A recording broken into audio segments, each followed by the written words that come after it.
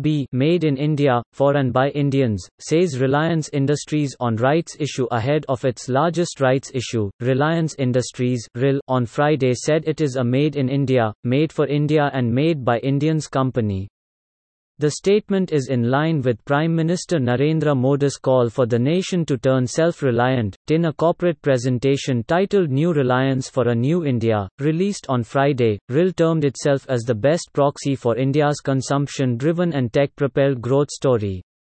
The company said it had always aligned its businesses with national goals and priorities for making India self-reliant, strong and prosperous. Also read, D-Mart owner hikes stake in India Cements to 19.9%, stock zooms 13%. The oil to telecom conglomerate is also preparing the ground for its rights issue, which, once fully paid for, will help it raise around 53,125 crore rupees. The company had earlier indicated that the rights issue could open on May 22, subject to approvals. Referring to its digital business, RIL said Jio was best placed to equip micro, small and medium enterprises (MSMEs) with cutting-edge, plug-and-play, technology-enabled tools.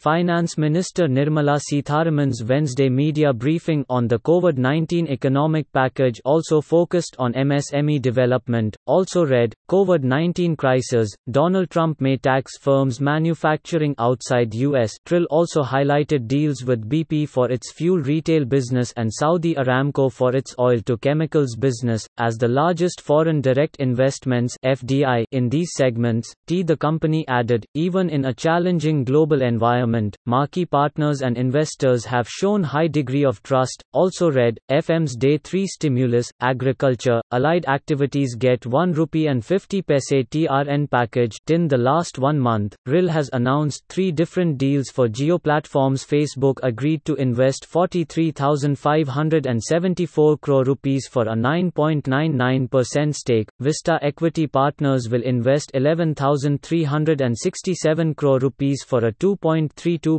equity stake, and private equity firm Silver Lake will pick a 1.15% stake for 5,655.75 crore rupees. Arbitrage schemes have risen 71%, from 50,839 crore rupees to over 87,000 crore rupees. Technically, one cannot make losses in arbitrage schemes, except only to the extent of the fund's expense ratio, in the worst-case scenario. This is because all positions are balanced out in such funds, said Jimmy Patel, MD and CEO of Quantum MF.